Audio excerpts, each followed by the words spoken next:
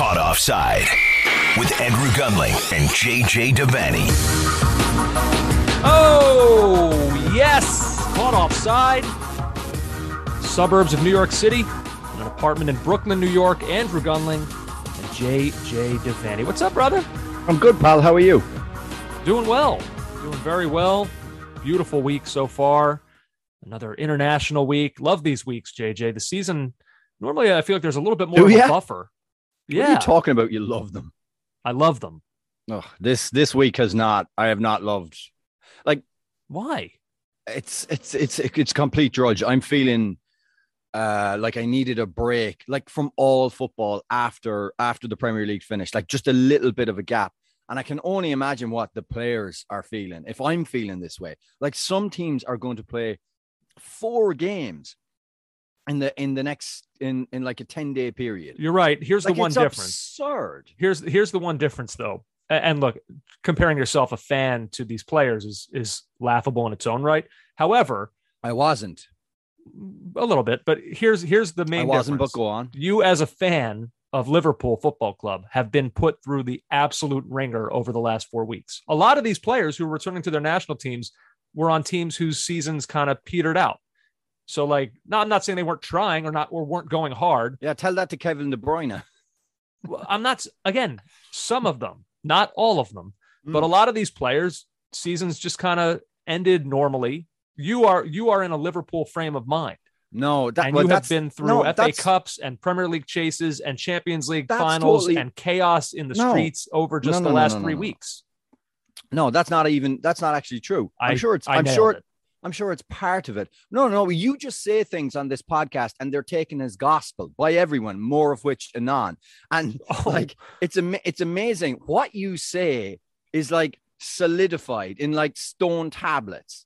And that is law going forward.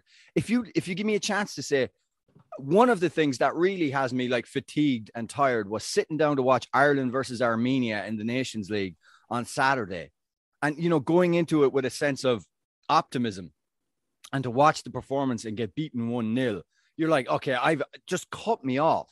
And on Sunday, I had the opportunity to play myself, go out in the evening sunshine on Sunday evening and play and not watch the US Uruguay, like record it and watch it later, which I did. And I was so glad I didn't say, well, I should watch this game and so I don't have to watch it later. No, I was so glad I did that. I think it was Bob Duggan tweeted us and he said, do you guys not just get sick of this? I know you love the game, but after a while, do you not get sick of it? And I'm like, yeah, sometimes it's absolutely freaking relentless. I saw that tweet. I wanted to respond to that also. He's not wrong. He's not wrong.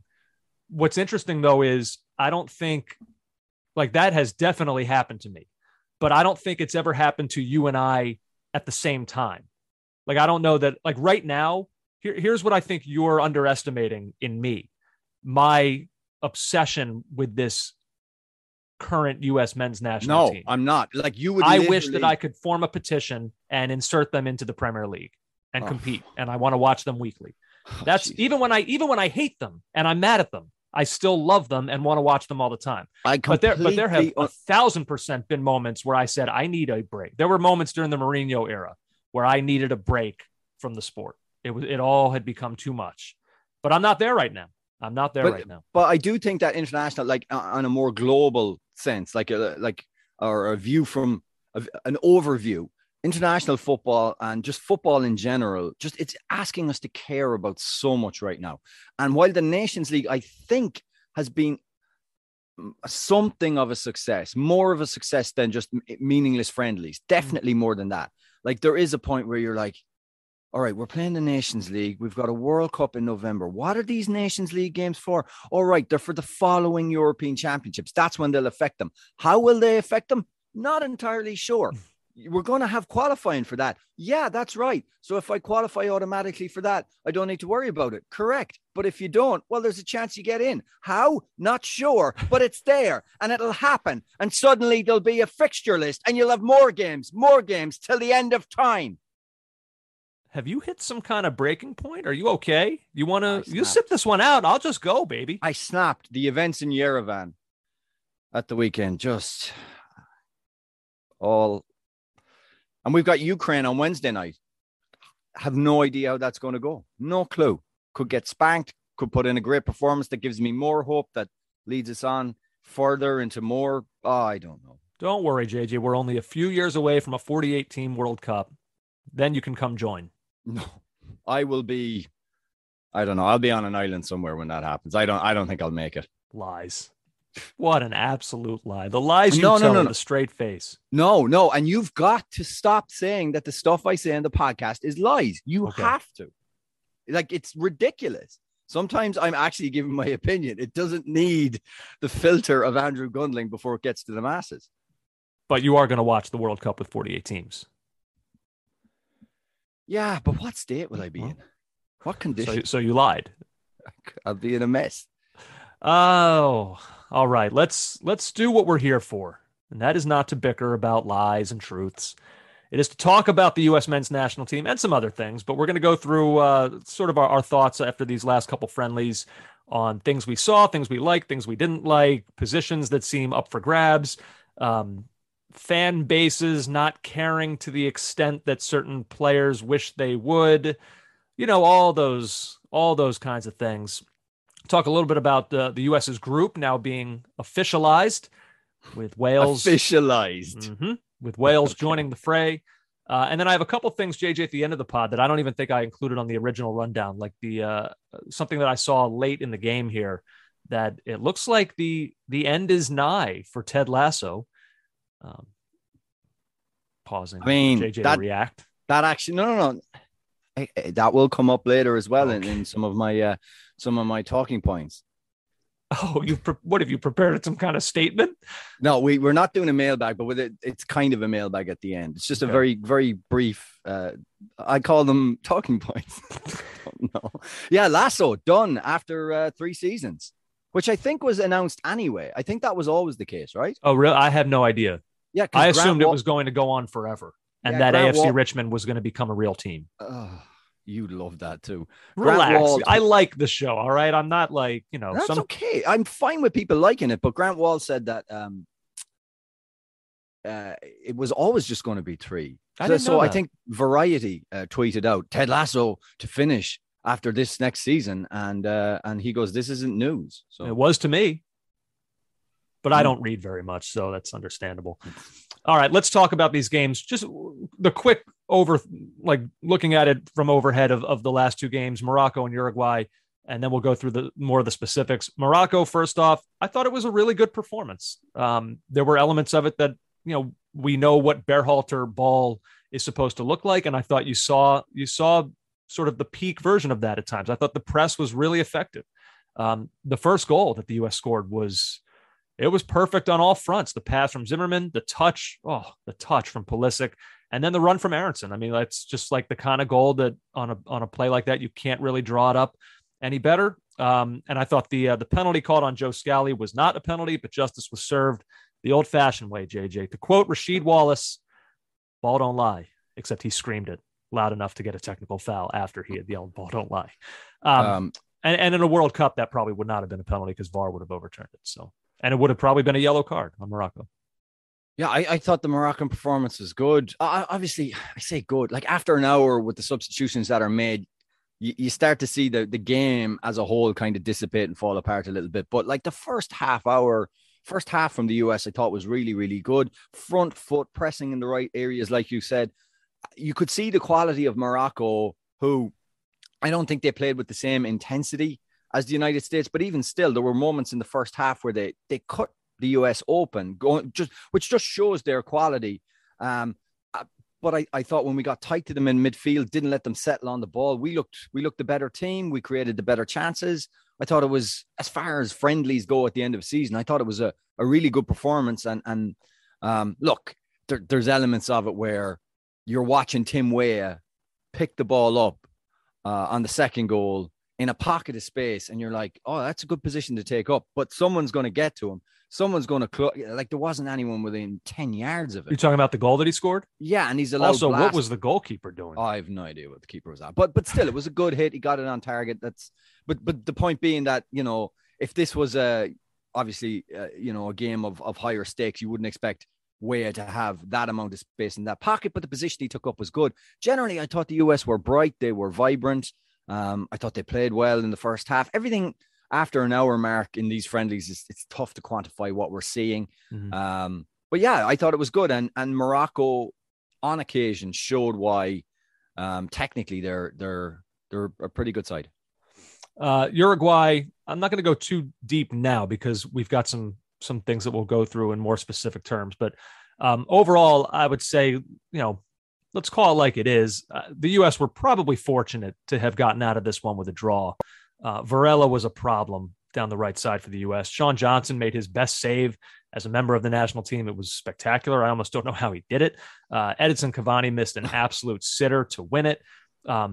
Now, having said all that, I mean, those prime chances in this game all went Uruguay's way. But I do want to point out one thing. Like, it's fair to say the U.S. were fortunate to grab a point, but it wasn't necessarily all bad. Like, there were lengthy spells where the U.S. controlled possession, and it wasn't just meaningless possession. Like, they had some bite to it, just without final product, which is a shortcoming that unfortunately we're going to talk more about. That we just know that's right now.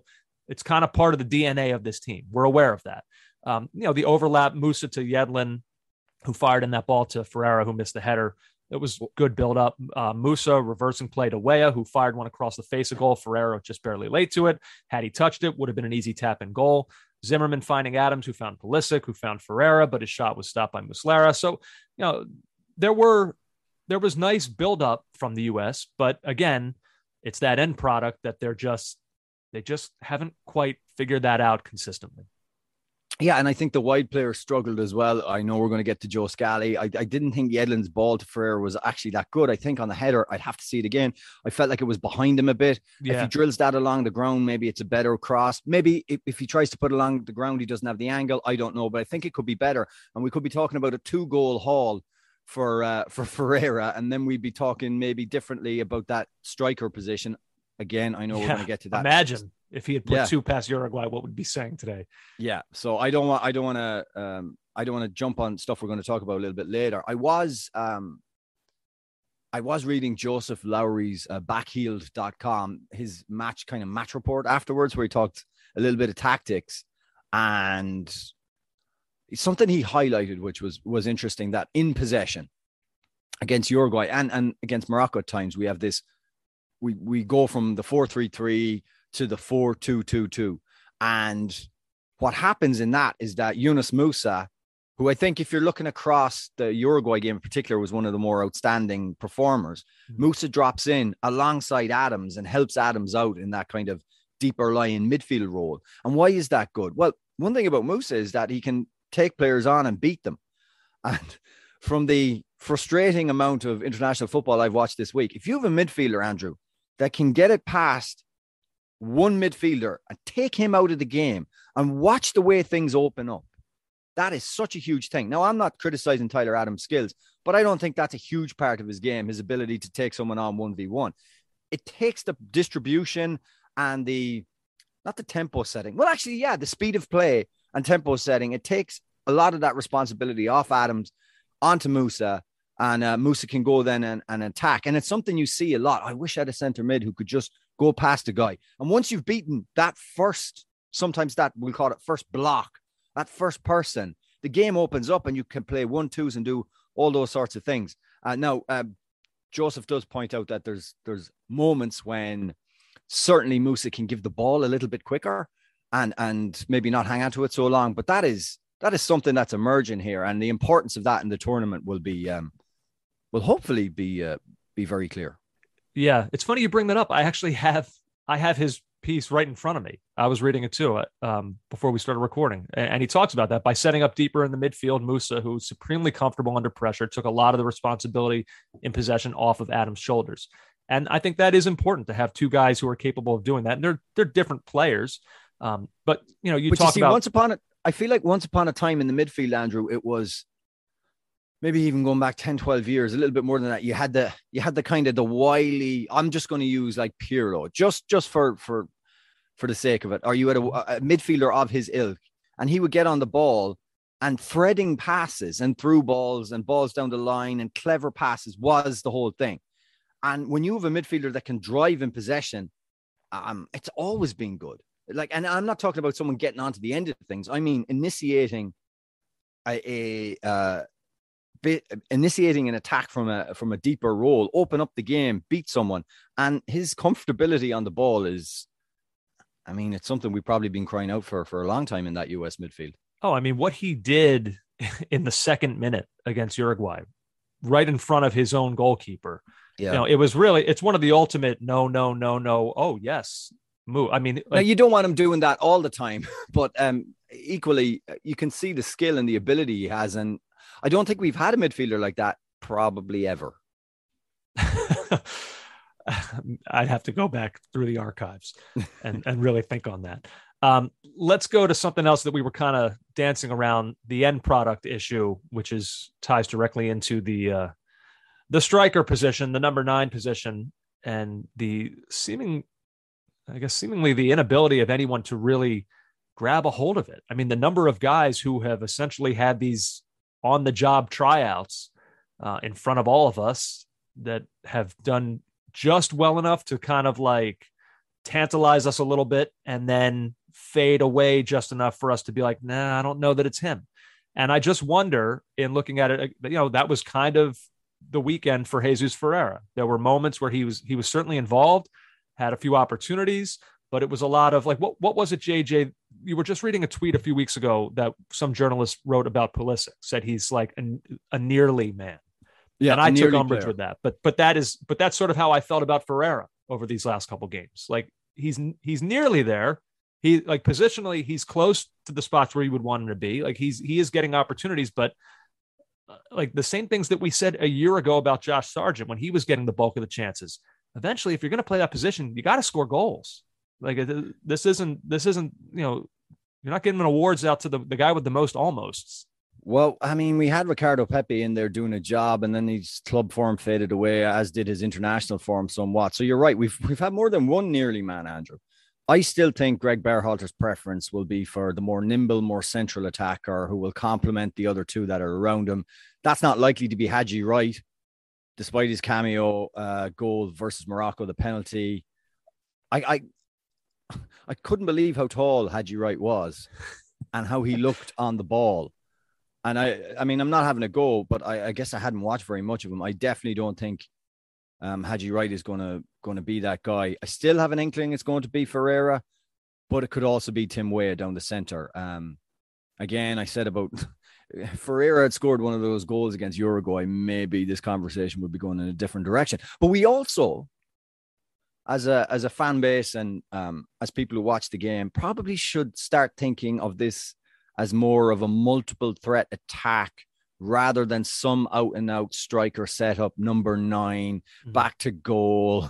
Like, because does Berhalter just need to like kidnap Pep and bring him to a cabin in the woods for a weekend and be like, all right, explain everything to me about how you've done this so well without a true striker. But I think we're doing it pretty well right now without a true striker. Some of our finishing across World Cup qualifying could have been cleaner, but at the same time, I think we need to think of it as an interchangeable attack in 3 up front and not in the more traditional striker sense. That's the way I feel about it anyway. So, and I still think Ferreira is very much in the picture when I look at all the other options. I think so too. Here's what I've kind of landed on. And again, it's June. We're months away. Think of how much, JJ, like so the World Cup is, if it's in November and we're in June, we got like 5.5 months until the World Cup starts. Yeah. And don't forget, 5.5 months ago, we were like, oh, it's Ricardo Pepi. And 5.5 months before that, it was, oh, it's Josh Sargent or Daryl DK. Like, so 5.5 months from now, who the hell knows? So to me, one of two things are going to be what happens, because I don't think between now and then there's going to be this burst of light where it becomes so crystal clear that it's a specific guy. So either option A happens where it's sort of man of the moment stuff. Like right now, Ferreira got these chances for the U.S. because he's been in really good form in MLS. So Berhalter's just going to pick whoever happens to be in great form. Maybe, I mean, look, I've been banging the Jordan Pefok drum for a while. He just won the Golden Boot in the Swiss League. If he starts the season off right where he left off, maybe he'll be the informed man. Who knows? So it could just be somebody that we can't predict right now because it'll just be in that moment.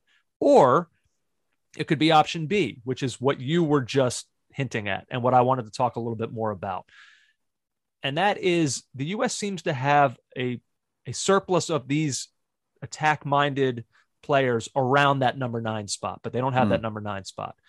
Can they just shoehorn a lineup that maybe doesn't have that true striker, but that is good enough? Like you just mentioned Tim Weah. Another name, I think we have to talk about Gio Reyna, because like I look at this right now and I know how good he is and how great a player I think he could be, but it's hard to look at the lineup and see a clear opening for him to find his way into it. And that's hard for me to fathom. And so let me just go through this with you right now, and we'll try to figure this out if we can come up with a formula that works to get all of these talented players into we must. It's important. So goalkeeper, you've been we don't thinking know. Of a formula. That's goalkeeper, we don't know yet. We'll get to that later. Defense, I think it's Robinson, Anthony Robinson, Walker Zimmerman. Don't know the center back next to him. We'll get to that. And Serginho Dest. Midfield, I think Musa, Adams, McKinney. It's hard for me to see any other than that. I know some people are. I've seen some stuff about McKinney, people raising questions, but I'm not there yet. I think he's a lockdown for me. And then up front, Pulisic, don't know in the middle, and Tim Weah. So there's 3 don't knows in that 11. Reyna obviously isn't playing goalkeeper, and he's not playing center back. Where else can he go? What else can they do? And the other thing is, can he jump Brendan Aronson? No, now, no. So, like, how is this all going to work? Well, what do you mean? I'm not even sure that your squad is going to be the squad that's picked. I could see Aronson starting. Over who? Over Weah. Or Aronson starting with Weah. Weah is okay. With Weah is another question. You talked about moving Weah, having a front 3 of Pulisic, Weah, and Aronson. Yeah, you could do that. We could do that, certainly. Right. It's just strange to me. This was from I saw this from Sam Stejskal of The Athletic. He said at a certain point, Berhalter might begin to wonder about making a change at the position as well, with reference to the number 9. He's tried Ferreira, Wright, Pepe, P. Fox, Sargent, and Zardes up top since last September, all with middling to poor effect. If the U.S. continues to get such little production from their out-and-out striker options, maybe Berhalter would eventually consider shifting Weah, who has been excellent on the wing this window, but has experience as a number 9, or Reyna into the role. I would not be putting Gio Reyna in there. You could see Weah there, but Weah has caused trouble for teams, notably in qualifying from a wide position. So do you want to take that out? Or you could put, Aronson can do that. I just think we need to get our heads around the fact that we're not going to probably have this central striker with 15 goals in a league season coming into the team. I think that front 3 is going to be much more fluid. If Weah plays centrally, okay, I'm all right with that.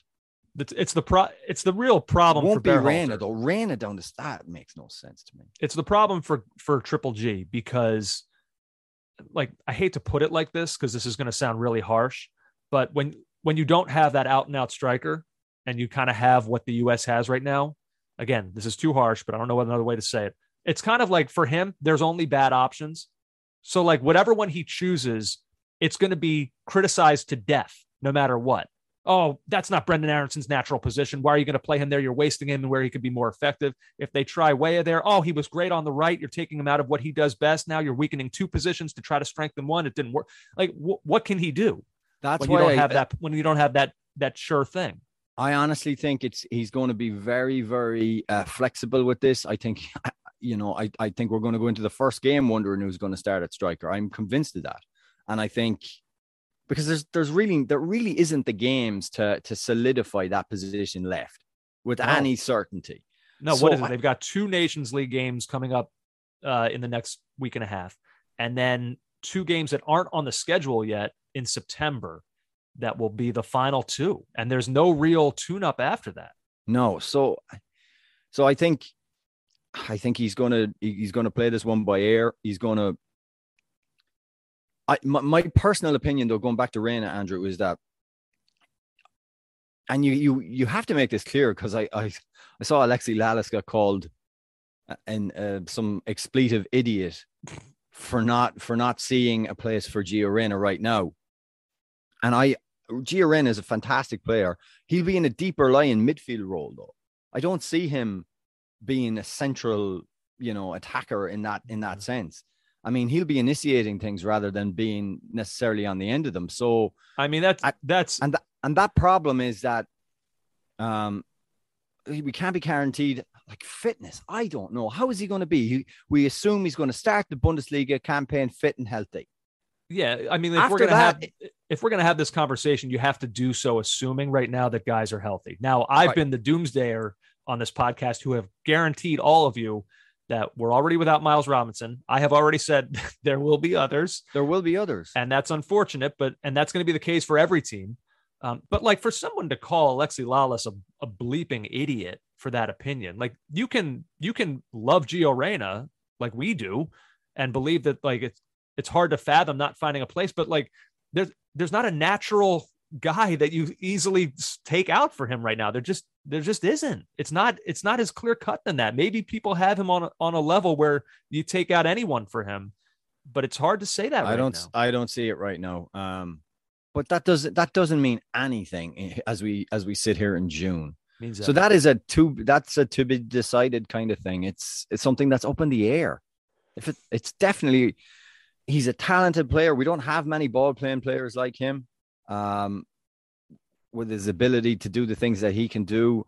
We don't have many players playing at the level he plays at, but so far in the development of an idea of what our team will look like when we play Wales in that first game in the World Cup, he's not a part of that 11 as we sit here right now.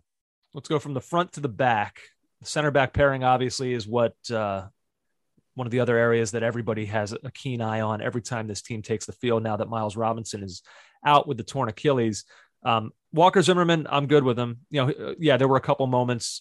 He had one giveaway against Uruguay, which put the U.S. in a precarious spot, but Darwin Nunez fluffed the pass and got it all wrong. But other than that, I thought Zimmerman was pretty good. I think he's really developed into an excellent passer. I mean, it gives me these visions, JJ, of what that U.S. back two could look like if John Brooks could ever get back in the good graces of Berhalter, to have two guys who can pass the ball the way Zimmerman and Brooks can. It would pose a real threat. Now you got to have two guys who are really top-notch defenders as well. And Zimmerman, I think he's done the job. I don't have much to say about him. The question is the spot next to him. And Aaron Long got the start in both games. Yeah. Which has to tell you something. It has to tell you that it's his to lose right now. Well, unless Chris Richards. Chris Richards is the variable. Right. Well, I mean, Cameron Carter-Vickers as well. It's going to be interesting to see what Berhalter does on Friday night. I would have loved to have seen him give a start to Aaron Long and a start to Cameron Carter-Vickers alongside Zimmerman. Do you know, like, instead of starting Long in both games, because really, yourself in a friendly, you want the first 30, 45, 50, maybe we'll stretch it to an hour. Those are the minutes where you kind of see things. And after that, it can get a bit frayed at the edges. So I would have loved to have seen Cameron Carter-Vickers in there. It's Zimmerman plus someone. I will certainly agree with that. So the reason I say that it's Long's to lose, and again, Richards, I think it could have been him in these games too. But I think that we're looking at a position in center back where, remember, JJ, what we always used to criticize Jurgen Klinsmann about? It seemed like there was this rotating door. They could never develop chemistry. I think Berhalter right now is going to go, he's going to find someone and he's going to go all in on that guy to make sure in these limited, like we said, limited opportunities, not many games. He wants those guys, if no one else on the team, those two to have chemistry. And so when you see Long getting that start in 2 games in a row, I think it tells you Berhalter's trying to build something there with those two. Yeah, you might be right. I mean, it's going to send some people into absolute conniptions to have 2 MLS starting centre backs for the US men's national team. That's what it was going to be. When you have a potential Scottish Player of the Year sitting on the bench, and another centre back that plays, or possible centre back that plays in the Bundesliga. I have come out of this window. I'm not sure. You're going with the evidence that he started Long, so he really wants to bed that in. The time constraints is a good point that you make. He kind of needs to just make a decision and go with it. Personally, I don't know. I really don't know. I think right now the variable is Richards. I think it could be him, But I think Berhalter does value guys who are playing regularly. And so you'll have to weigh if Richards is playing on a rotational basis in the Bundesliga, or Aaron Long just came off playing an entire season as the guy playing every game. He'll have to weigh those things and make a decision. But right now, I feel like those two have a leg up, and we'll see. I'm sure we'll see Cameron Carter-Vickers more in these next two Nations League games coming up from the U.S. How much you're going to be able to take away from that against that kind of opposition, Grenada and El Salvador, probably not a ton. But if he's great, he'll certainly force his name into the conversation. We'll see. But right now, I feel like Long and Richards are the two that people are going to have to start to key in on. I feel like that's Berhalter he's sending you a message. Okay. Goalkeeper. This is the weirdest one for me, Andrew, because we're talking about it in June. So, and I know a lot of these positions, well, it's all, we'll see what happens with the passage of time, and goalkeeper is one of those. But so just going on, I'll start off with the first two games. Like if you look at the performances of the goalkeepers, Turner against Morocco, Johnson against Uruguay, you don't have any problems at goalkeeper. That's what you're looking. Both kept clean sheets. Yeah, they were good. Johnson, Turner had more to do. But I feel like, Johnson came up with a big stop against Uruguay, that save on the line that you'd mentioned before when they really should have scored. But like, the issue isn't end of season friendlies and CONCACAF Nations League appearances. The issue is what happens when it's the middle of October and the de facto numbers 1, 2, and 3 have only played a handful of minutes of football for their clubs, maybe in the Carabao Cup. And just the fact that Sean Johnson is a regular suddenly thrusts them into an advantageous position in terms of the roster. Like, does one of those three lose out because Sean Johnston's playing all the time? I find that element of this really, really interesting. Now, I really like Sean Johnson a lot. I'm gonna throw some cold water on that theory, though, and tell me what you think of this, because I feel like something similar happened with Stefan Fry after the Seattle Sounders won the CONCACAF Champions League, where all of a sudden his name got involved after he was so brilliant and has been in MLS for years. Why is he not a part of the picture? Here's the thing I wonder about. So I think Berhalter's sensibility lies with Matt Turner. Well, maybe you know what? I don't know. Either Turner or Stefan. Insert whichever name you prefer. Stefan's his guy. Oh, Stefan's his guy. Okay. After the summer Turner had, Stefan still came back in and when he wasn't injured was number one to finish out World Cup qualifying. Yeah. So if it were me, Turner would. I like Turner. I'm a Turner guy. I think I'm planting my flag. He would be my number one. Here's the thing that's interesting to me. We have consistently looked at this idea of Stefan and Turner not, Turner down the line once he gets to Arsenal, them not playing regularly as a negative. But So hear me out. It is. I want a goalkeeper who's playing regularly. I'm talking about perception. If Berhalter loves what he's gotten from Turner, and then Turner goes somewhere where he's not playing, in some ways, like when Stefan got in the FA Cup final and had a disastrous moment, it knocks him down a peg. If Turner's not playing, he's kind of frozen in time in Berhalter's mind as to the player he is. And in all of our minds, what we remember is what we've seen. If he's not playing, it means he hasn't done anything to change our opinion. So I wonder if him not playing can almost serve as in his advantage.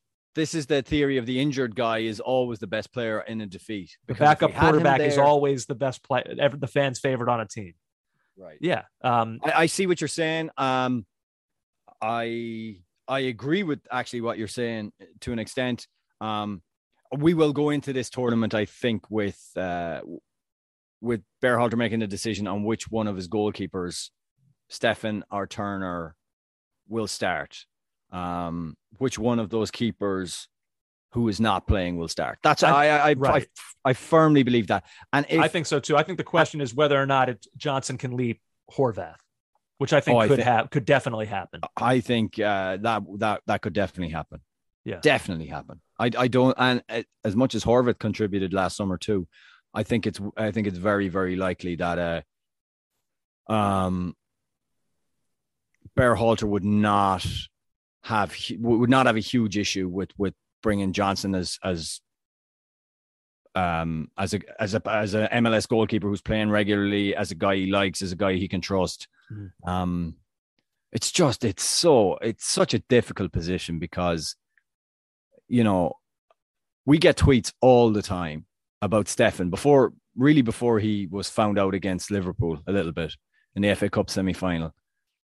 We used to get tweets all the time. It doesn't matter that he's not playing. Look at the players he's playing against in training. Look at who he's coming up against. It was Sergio Aguero. It was Riyad Mahrez. It was that is just nonsense. It's just nonsense.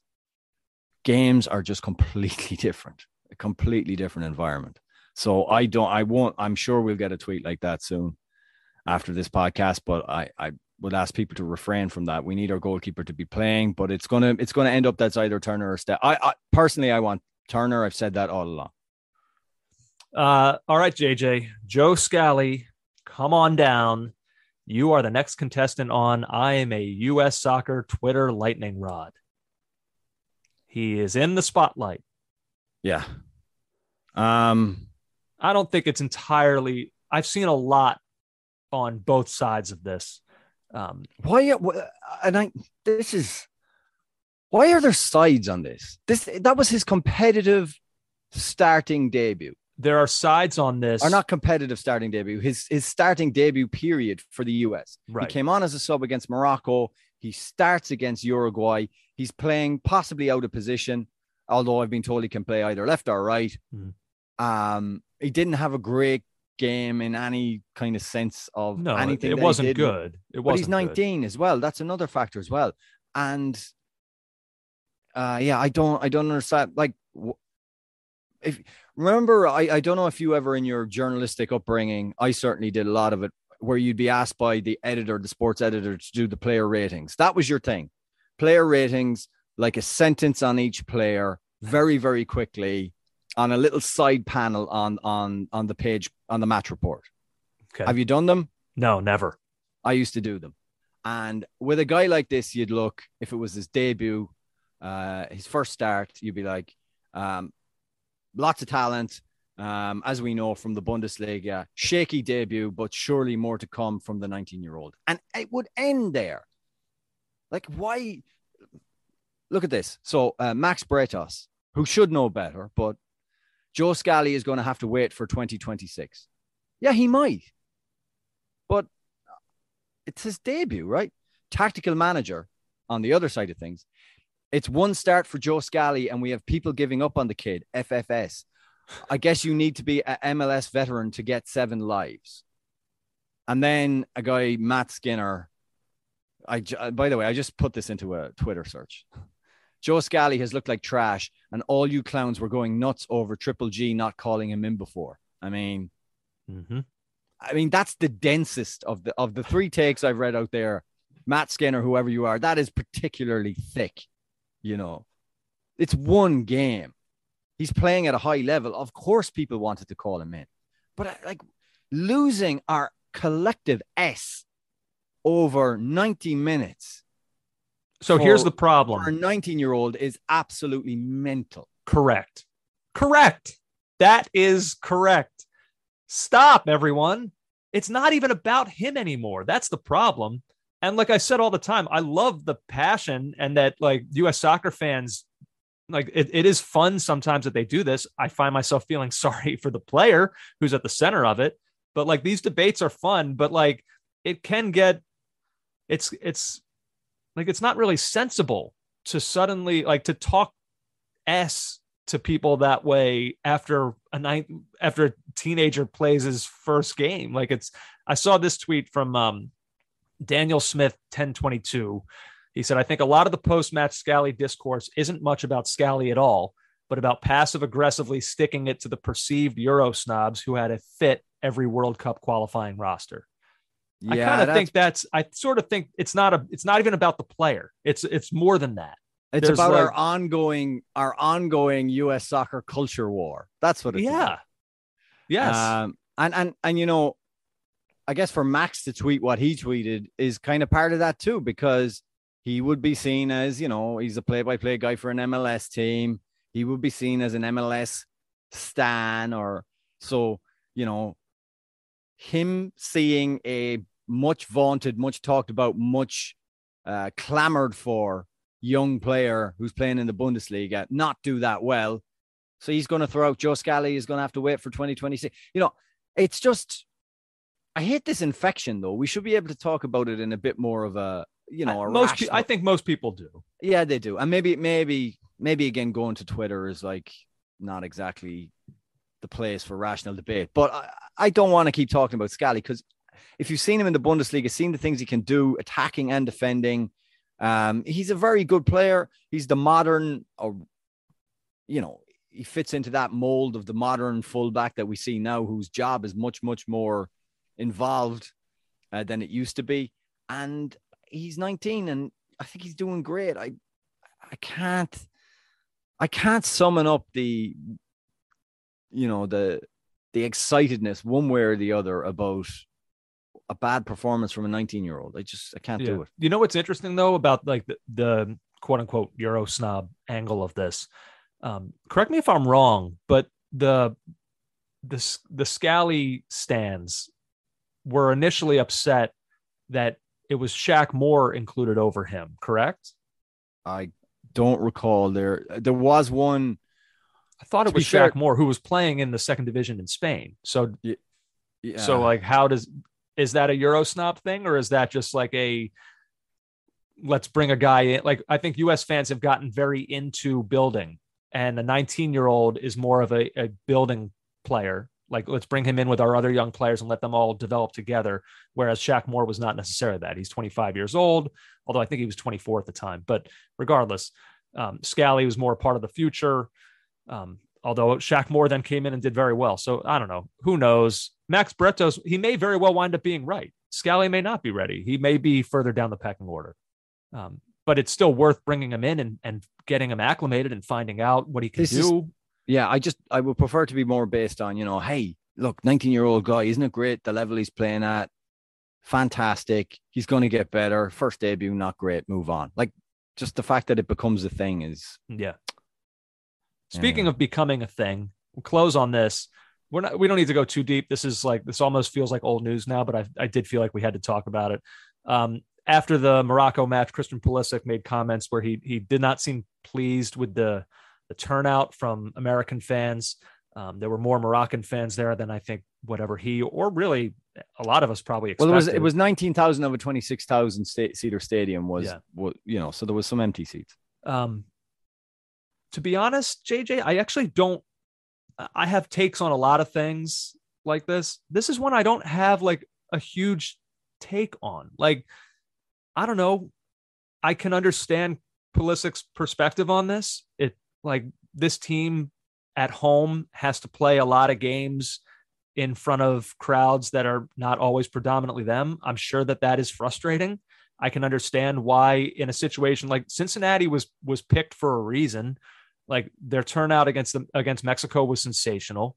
And so the guys probably went into this thinking, oh, like, all right, we're going to get that sort of support again. And it was probably a little jarring to them when that wasn't the case. So, like, I get why players on the team will be like, really, guys? Like, I thought here we could count on it, but I guess not.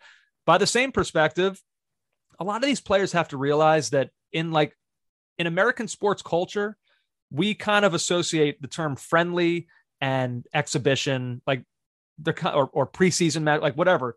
To American sports fans, they're kind of the same thing. And so I feel like these guys, they can't get offended by this. Like, there are NFL teams that don't sell out preseason games. It doesn't mean that those fans don't care about the NFL. The NFL's by far the biggest thing in this country. So it's just like, to a lot of American fans, you're not going to get them to spend, if it's $75 a ticket and you want to bring 3 people, like, you're not going to get people to spend over $200 to, when you factor in food and parking, almost $300 for what amounts to them as just a preseason game that doesn't count for anything. And like Pulisic said, oh, this is, a World Cup send-off, thought it would be better. Like, maybe to you, this is a World Cup send-off, but to the rest of us, the World Cup isn't for almost another 6 months. Like, no one really views this as a send off. Maybe the diehards do or whatever. But so I can also understand why there are fans who are like, nah, I'll watch it on TV. Like, I don't need to spend almost $300 to watch this. Like, the other thing too, I mean, I know the squad was announced, but like for a lot of friendlies, a lot of fans don't know if they're going to see the best players a lot of times. This one they did. The U.S. played most of their key guys, but like that's not guaranteed when you commit to $300 to bring your family to a game. You think you might be seeing a C squad for a friendly. And so I see both sides. I get, and that's lame, I know, but it's sensible. I understand why players want to play in front of their fans at home. I get that. And I get why fans don't want to shell out $300 for an exhibition. I get that too. That's where I stand. I had fire in my belly over this one last week. I don't have any more. I just don't think you can ask people.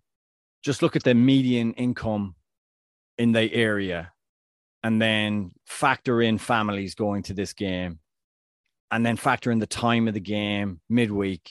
You're asking people to drop, like you said, a lot of money to go and see a friendly game, a game of absolutely no importance that we're going to forget about very, very quickly. It's a lot of money. I think it's too much. I think ticketing generally has to be looked at in this country. Alexi Lalas fired back at us saying, yeah, well, then you'll have to, the US soccer will explain to you how much it's going to cost to bring about equal pay and do all those things. I don't buy that for a second. I think there's, you employ marketing people, you employ people whose job is to find streams of revenue beyond gouging the fans. And I do think it's just too much for a ticket. I saw someone say they paid £22 sterling for their ticket to Scotland versus Ukraine, and probably the biggest international of the year so far. Mm-hmm. So we have to rethink this, but whatever solution is US soccer comes up with, they probably won't come up with anything. They'll probably keep their ticket pricing. Yeah. You can't criticize the fans when they just say, I'm going to sit this one out because it's a bit too much money. Look how much it costs, Andrew, to put a tank of gas in your car. Like, think of that. That is one ticket gone. And for everybody, like I saw so many people get in our mentions, I dropped that easily. I pay X amount to go and see whoever. Good for you. Yeah. I'm glad you're in that position. But A, you're talking in the singular by the sounds of it. And B, that is not the case for most Americans right now. The amount of Americans who can drop $300 on their family going to see a friendly game in Cincinnati is not as many as you think. That's it. There's nothing else to say. Should we take a break? Yeah, let's take a break. Let's towel off. Are you okay? I'm fine. What's going on? Talk to me. No, I'm fine. We'll get to more of my disgruntlement later. It's fine. Look, we started off the podcast complaining. I don't want to be complaining because this is not like working down a mine or whatever. I feel a bit jaded. Honestly, I feel a bit jaded right now. I need to refresh myself. Wow. The break is coming at a good time. This feels like a real moment that we're all a part of, but we don't know what's going on. I'm nervous. I'm trembling. All right, let's go ahead. We'll take a break. We'll try to figure out and solve JJ's problems, and we got more to do. I guess let's just all contemplate together. More Caught Offside after this. Oh, back now. Caught Offside. Let's see. JJ, I know we've got a few things to talk about. Obviously, Wales and Ukraine had their the massive fixtures over the last week or so. We'll get to that in a sec. But I know while we're in CONCACAF, we'll stay in CONCACAF for a sec. I know you want to talk a little about what's going on with the Canadian national team, men's national team, because everything has been just like it's roses in the garden. Oh yeah, this is like they are living in the good old days, but all of a sudden a little bit of negativity has found its way in. Yeah, what is happening? I'm reading from the BBC here. The Canada men's national team went on strike on Sunday, forcing a friendly with Panama to be called off. The team's refusal to play revolves around a dispute with the country's football association, Canada Soccer. The players released a letter accusing Canada Soccer of disrespecting the team in relation to negotiations around World Cup prize money. Among several issues outlined in the letter is a request for an equitable pay structure along with the women's national team that would see them earn 40% of World Cup prize money. There are conflicting reports about the percentage of World Cup prize money the players have been offered by Canada Soccer. See, that's where it gets a little bit muddy, because Canada Soccer told TSN its offer was 60% to be split equally between players on the men's and women's teams. This is a quote. To be clear, the men's national team demand was for 75 to 100% of the World Cup prize money, Canada Soccer said in a statement. So they're just at this point where they've got a Nations League game with Curacao on Thursday, and there's no guarantee that this thing's going to be resolved in time. And it just seems to me that they've got this manager, this moment, this collection of players. And meanwhile, behind the scenes, it's the same old things that trip up a lot of teams. It's the organization, the federation, a lack of communication between the two, or a complete schism between the wants and needs of the players and what the confederation want to do. So, yeah, I mean, you've got such limited time. You've already missed one friendly. This is a disaster, really. Yeah, it really is. I don't know how much longer they'll let this drag on. I would think that this would come to a head soon. They can't, because time is running out. Games need to happen. Players have reported for duty. The player said this: Canada Soccer has disrespected our team and jeopardized our efforts to raise the standards and effectively advance the game in Canada, which is very strong. We hope Canada Soccer will take decisive steps to work with our team so we can be back on the field for our match on June 9th.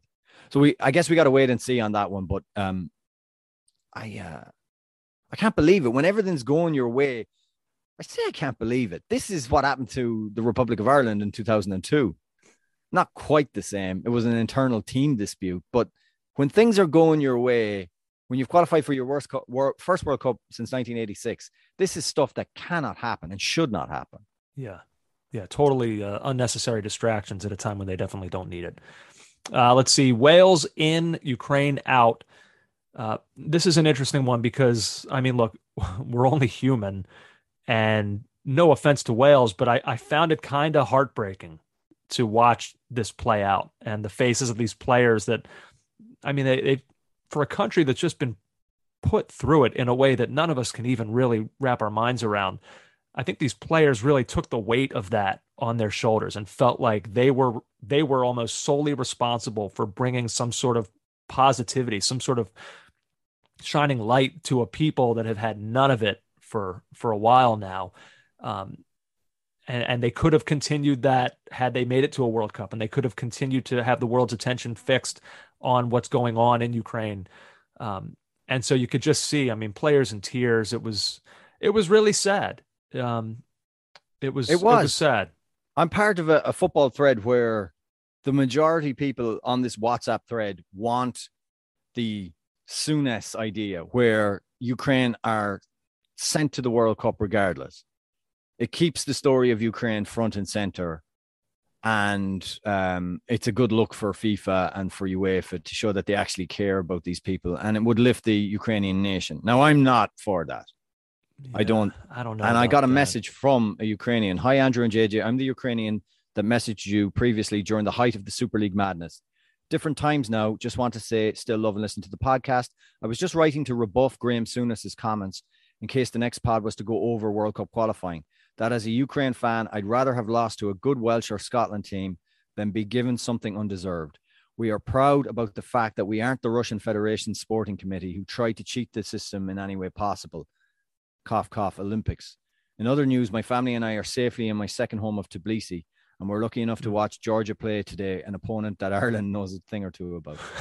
Attached to a couple of pictures. Thanks and have a good day. So that was the general consensus I got from Ukrainians, that they don't want anything handed to them. Now, I wonder how he feels after the Welsh game.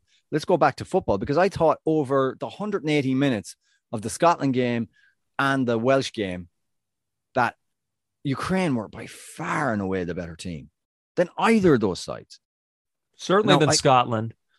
Yeah, the Welsh had a good start to that second half, and I think actually the Welsh put up a much better showing than the Scots did in their win. But it was a lot of last-ditch defending from the Welsh. A ton of it. But equally, Andrew, if Aaron Ramsey had scored after Kiefer Moore squared to him, that really good Nico Williams, Dan James, Kiefer Moore, cut back, Ramsey just with the worst finish. Like, he is in a wretched place as a player. He's got no confidence left. Should have buried it. And that would have been 2-0 and maybe we're talking differently. But I thought Ukraine, and I'm not the only one. I can't remember who tweeted it, but I don't think it really matters. I think it's a good result for us. Not that I'm saying the Welsh game will be easy. It will not be. The Welsh are a very good side, but I think it's better we avoided Ukraine. I thought across the 180 minutes, they were excellent. Also, with regards to Ukraine, as much as I wanted them in, I was also not looking forward to then having to like passionately root against them in a World Cup group.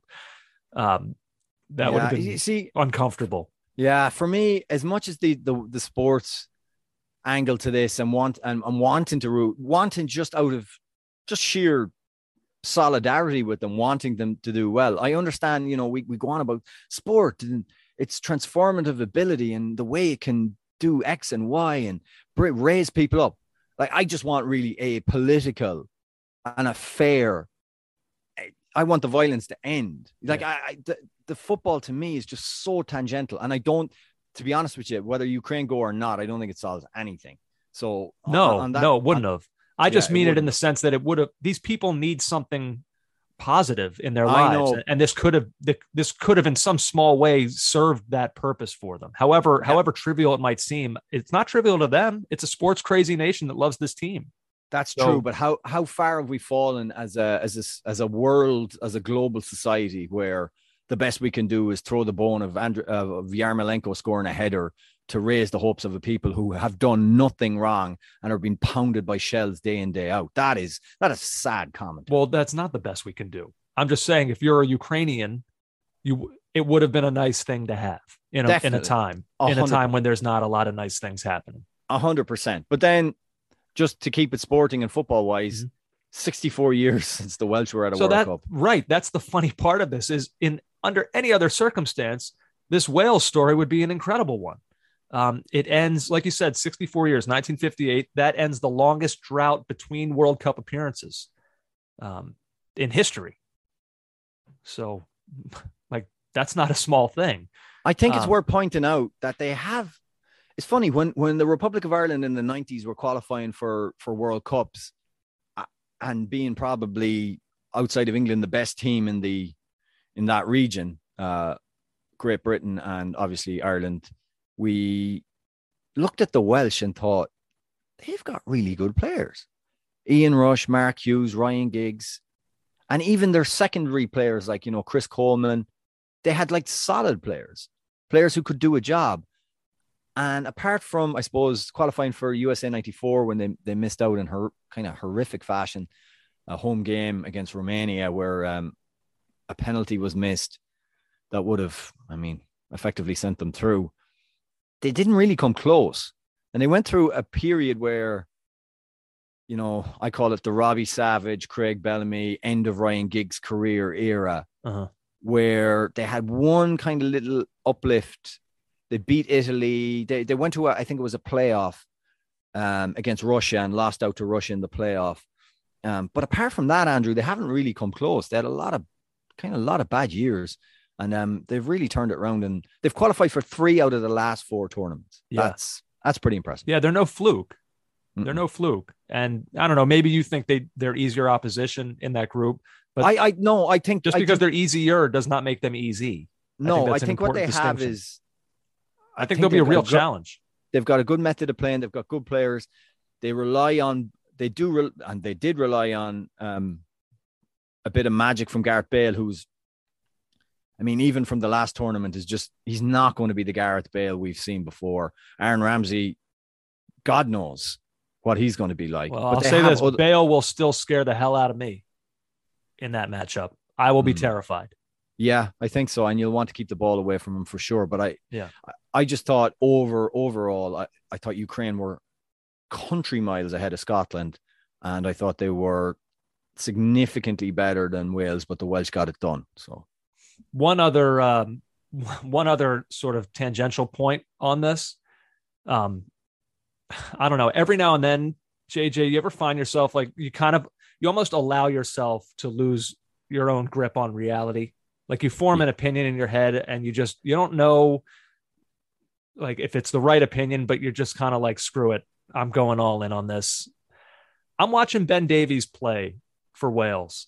And I know I talked about him on this podcast near the end of the season as well, about how well he was playing for Tottenham. I'm seeing this with my eyes. And then at the same time, I'm seeing reports of Tottenham kind of like conducting this desperate search for another center back, and they're prepared to spend a lot. I think Alessandro Bastoni is the player that they've kind of keyed in on that they really seem to want. And I'm kind of now getting to the point where I'm sort of like, you know what? I'm going all in on Ben Davies. We're good there. Yeah. We don't need to spend 60 mil on another center back. We're good. We got Ben Davies. I know. You're living in 1990s Tottenham head where they would watch a tournament and see like the best Romanian player and then go and sign him, based on the tournament. Here's the thing, though. You don't make signings based on international football, Andrew. Or not? No. But he's not. But it's not, because he's done it for them for this entire season. I just wonder sometimes if a guy can, with a certain manager who puts him in a certain position, like Ben Davies, he wasn't a great center back. He wasn't a great left back, but as a left-sided center back in a back three, maybe that's it. And maybe this manager is the right manager for him. He's 29 now. He's been in this team for a while. Maybe he's like grown into a leadership position. He's comfortable in this place. I just feel, what I've been thinking about is like Kieran Trippier left Tottenham and I was like, no big deal. And now I kind of watch him like, boy, it'd be great to have him. God, maybe we shouldn't have let that guy go. Like, I feel like it could happen again. I feel like he could go somewhere and be like, he was playing really well. Why did we mess with that? Probably on way less wages than whoever they're going to bring in. Spend elsewhere. Can you leave your Tottenham worries outside of our international football chat just for once? Just for once. Like if you worked at Dell and like there was some middle manager guy there and he was good at his job, but you just sort of saw him as that. And you're like, he's not more than that. And then he told you one day, I quit. I'm leaving. He said, all right, go find something better. And then like a couple months down the line, you find out, Apple hired him. What are they thinking? He'll never advance there. And then he's risen above you. And you're like, oh boy, maybe we got that one wrong. I feel like that could happen here. Just my thought on it. I know, might be a crazy opinion. I might in 2 years be like, remember when I wanted Ben Davies instead of Alessandro Bastoni when he's like tearing it up in the Champions League? Yeah. I might have been crazy, but today this is how I feel. These are valuable minutes of you wittering on about your neuroses over Tottenham that have been wasted. All right. Well, then can you finally regale us with all your neuroses that you've apparently, like you have some sort of list here, like you're making demands that I somehow have to meet. I mean, what am I walking into here? You're not walking into a couple of things. You really aren't walking into anything. We should note Belgium got absolutely battered by Holland. Roberto Martinez said, this is what we needed to prepare for the World Cup. It's a hard result, but it's clear what we need to work on. Whereas Jan Vertonghen, it's a very painful defeat. We didn't get off to a bad start, though. We made it through a few times, especially via the left side. But we lacked momentum after Romelu's substitution. The Dutch have had just as tough a season as we have. That shouldn't be an excuse. The physical part is not tonight's shortcoming. So, 4-1 defeat for Belgium. Few alarm bells ringing that the golden era may have. I don't know. Maybe it's maybe they've jumped the shark. Maybe it's over. Wow, but, what a take. No, probably not. But there was certainly a few concerns and mutterings. Let me round it off with Reddit. I have an apology to make. Oh. So some animals on Reddit noted I was complaining about people who were using the trouble at the Champions League final. I say the trouble, there wasn't any not trouble. The terrible basically what happened to Liverpool supporters as a reason to say, instead of showing solidarity for all football fans, those Scousers again, making comments like that. Typical. There was the classic was there was no trouble at the Real Madrid end, which we subsequently found out that there was. And what I said was, I don't need to hear from some guy in the Midwest tell me what was going on in Paris, and I shouldn't have said that, because it wasn't about the Midwest or anywhere else. It was about supporters like weaponizing the plight of other supporters to make some kind of like tribal point. Oh, look, Liverpool, typical copite behavior or whatever you want to call it. And I just thought I didn't state it clearly enough. It could have been someone from Los Angeles, someone from China, someone from Johannesburg. It didn't matter. The fact was people from afar were making comments about something that could easily have happened to any one of if it was Man City, Chelsea, Tottenham, any of those fan bases could have been Liverpool in that situation on the night of the Champions League final. But I apologize for name checking the Midwest. And then someone on Twitter said, doesn't know anything about the history of Midwest soccer, or, just an ignorant comment. Yeah, I shouldn't have said the Midwest. Yeah, it was ignorant. But I just wanted to state, I think it was 2 weeks doing a preseason camp in Hobstadt, Indiana, like 10 years ago. And it was absolutely amazing. The people were lovely, and talk about being clued in on their soccer. They 100% are. So I just wanted to apologize to the people of the Midwest. I did not mean to do the usual coastal elitist thing that the people in the middle know nothing and everybody on the outsides are wise and smart. That is not what I was doing, because that's certainly not the case. That's one thing. Second thing, so someone, you mentioned Ted Lasso. So someone brought up on the Animals thread on Reddit about why I didn't like Ted Lasso. And it's unbelievable to me. I know we say things on the podcast, Andrew, but I often leave, and I just feel like, I hope that people take them in like for what they were, and that they don't always listen to what you say. Oh God. So I read the thread, and I think JJ didn't like it because he was being a proper football man, and he didn't see the football he liked in the show. No, I did not. Okay, I have never said that. No, what you said was everybody likes it, so JJ will go against it, which is totally unfair too. That is not true. Usually what I do when there's a show that everyone likes, I wait a bit till the hubbub is calmed down, and then I go and watch it. I did it with The Sopranos. I did it with Breaking Bad, two of my favorite shows right now. So I left it a little bit during lockdown to watch Ted Lasso. And the key thing for me was I didn't laugh at all. I didn't find it funny, which I think was the whole point of the show. And I saw a lot of you could see the jokes coming. And that's why I didn't like it. That's the only reason. If you like it, good, fine. But I couldn't. And I suppose I couldn't believe that I was in the minority so much, right? Now, someone said, oh, he watched like one episode. No, I didn't. I watched 7. And I think 7 is a good place to tap out. I will not be watching season 3. I would also like that when Andrew says something about me on the podcast, oh, that's you just being a hipster or whatever. Don't just parrot it back to me on Reddit. It's not true. Andrew First of all, these attacks on me, I will not stand for. How many times have you come on here and told the people Andrew hates lower league football? No, I don't. Yes, no, I don't. Andrew has no time for the championship. That's not true. That's not true. Andrew has no use for relegation or promotion in American soccer. Not true. No, how dare you? I will not sit here and take these missiles from you. No, I won't. I will pull you up on one of those things. I remember there was a period, it's a few years ago now, where I seemed every week to have something on like lower league soccer that I was watching. And you said to me off air, do you really want to talk about this? I mean, who cares?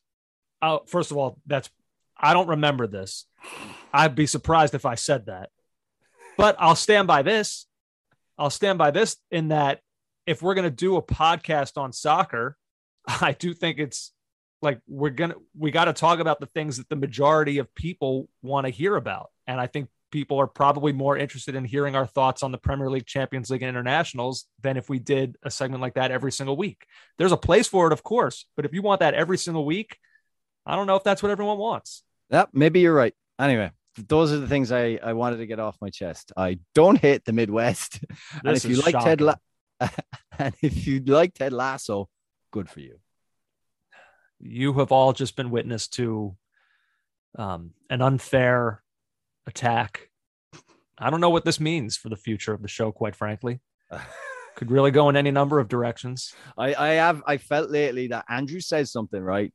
JJ's a snob, JJ's a hipster, JJ blah blah blah, and I just see it parroted back to me either on Twitter or Reddit. I'm like, this isn't fair. Look, what my minions want to do is of no concern to you, okay? Right. Leave my minions alone. Your minions. Your Gundalites. Let's see. Before we, I was going to ask for your thoughts on Ted Lasso ending after season 3, but whatever. No, we don't need to. It's widely popular. That's the one thing. Here's an American show that's going to do 3 seasons. That's weird, right? When something's widely popular, usually it's absolutely, you wring the life out of it. Yeah, I would say that's true. I'm trying to think of things that buck that trend, like Arrested Development did, but that was not by their choice. And then, in fact, it was revitalized years later because of its DVD sales. So, yeah, you're right. Normally, it's like you got to go at least 5. Yeah, but yeah, who knows? Maybe they want to go out on top. Maybe they want to do different things. Maybe a movie. Who knows, JJ? Oh God. Final thing that I wanted to bring up. This is sort of a random one, but I saw that. So Zidane headbutting Materazzi has been immortalized as a statue, a giant statue. And it's going to be featured in Qatar at the World Cup. Now, it was actually initially erected in 2013, but public backlash caused it to come down. People thought it was kind of promoting idolatry and violence. But now it's back. It's sorry. Where was it going to go up originally? It was in Qatar. And and one of the reasons it was promoting idolatry. Yeah, idol worship and also violence of him. That's a law there. I don't know if it's law. It was just public backlash. I think people weren't happy about it. There's a conservative religious element, of course, in that country. Okay, I think it just sounded so odd. That's like such a biblical phrase. Well, yeah, I think it's a very religious country at any rate. Although, yeah, I don't know. I'm just telling you what I read, for God's sake. All right. Stop questioning me. Sorry. It's not even the point. The fact is it's coming back. And I just found it interesting. Like, you don't see many statues of moments like this. Like, it's an iconic moment. It's a shocking moment. Like, it's definitely a moment in soccer that we'll all never forget having seen. But I can't think, JJ, of many statues that immortalize something, unless you're an Italian fan, I guess. Although even then, I don't know how they feel about it. But like, this is a kind of a dark moment in soccer history. Yeah, that's a strange one for me. Right? Like, most statues are like, Maradona holding up a World Cup trophy or something like that. Like, this is a really interesting one. Or Tony Kroos outside of Manchester City Stadium. Yeah. Or Tony Kroos, Manchester City, that whole connection. Yeah, I was trying to think of other dark moments that we could now immortalize in bronze. Yeah, but they're usually like the dark moments are usually, they're like war statues or things of that nature. They're not like sporting. They're not like Michael Owen's hamstring going against Leeds United. Like, frozen. So you think it should be immortalized in a statue of him grabbing the back of his leg? Well, I don't think it should, but I mean, if we're going to go down this dark road. Yeah, I don't know. We'll have to think on it of other terrible moments. Maybe we need one of like Omar Gonzalez knocking in an own goal against Trinidad. Maybe that should be planted right outside of U.S. Soccer headquarters, or not. Horrible idea. Yeah, I mean, that's what we're talking about, really, isn't it? Yeah, I just found it weird that like that Zidane headbutt would be turned into a statue to be immortalized. I have Omar Gonzalez in my mind now. So he's looking one way, his foot is slicing the ball, and the ball's going behind him. Yeah, we all remember it. We'd have to find a way to suspend the ball, I guess. Yeah, that would be. It could just be take the snapshot of when it was actually making contact with his leg. Anyway, it doesn't matter. It's not happening. It's a horrible idea, and I thought this was kind of a weird idea as well. That about wraps it up. I should say we'll actually have a special bonus podcast later in the week. It's like a special, kind of a different sort of pod than what we may normally do, but it's going to be taking a very early, admittedly premature look at the World Cup, but we're going to kind of give you like almost like a Cliff Notes crash course to sort of get you ready as more internationals are happening. And as we start to go into, dive into real World Cup prep mode, it'll kind of be like your initial dipping your toe in the water. So we'll have that a little bit later this week. I think casual fans, diehard fans alike, I think will both enjoy it. So keep your eyes open for that. Should be fun. You got anything else? No. Any other gripes Andrew, that you would like to air publicly? No, the airing of the grievances has ended. It's not even Festivus, and already he's celebrating in his own way. Well, this was fun. I've enjoyed these last couple U.S. games. We got a couple more to come over the next week and a half or so. Like I said, look for the special bonus pod later this week. JJ, to you, I say... Check you later, fun boy. I'll see you. Take care, man. You've been listening to the Caught Offside Soccer Podcast.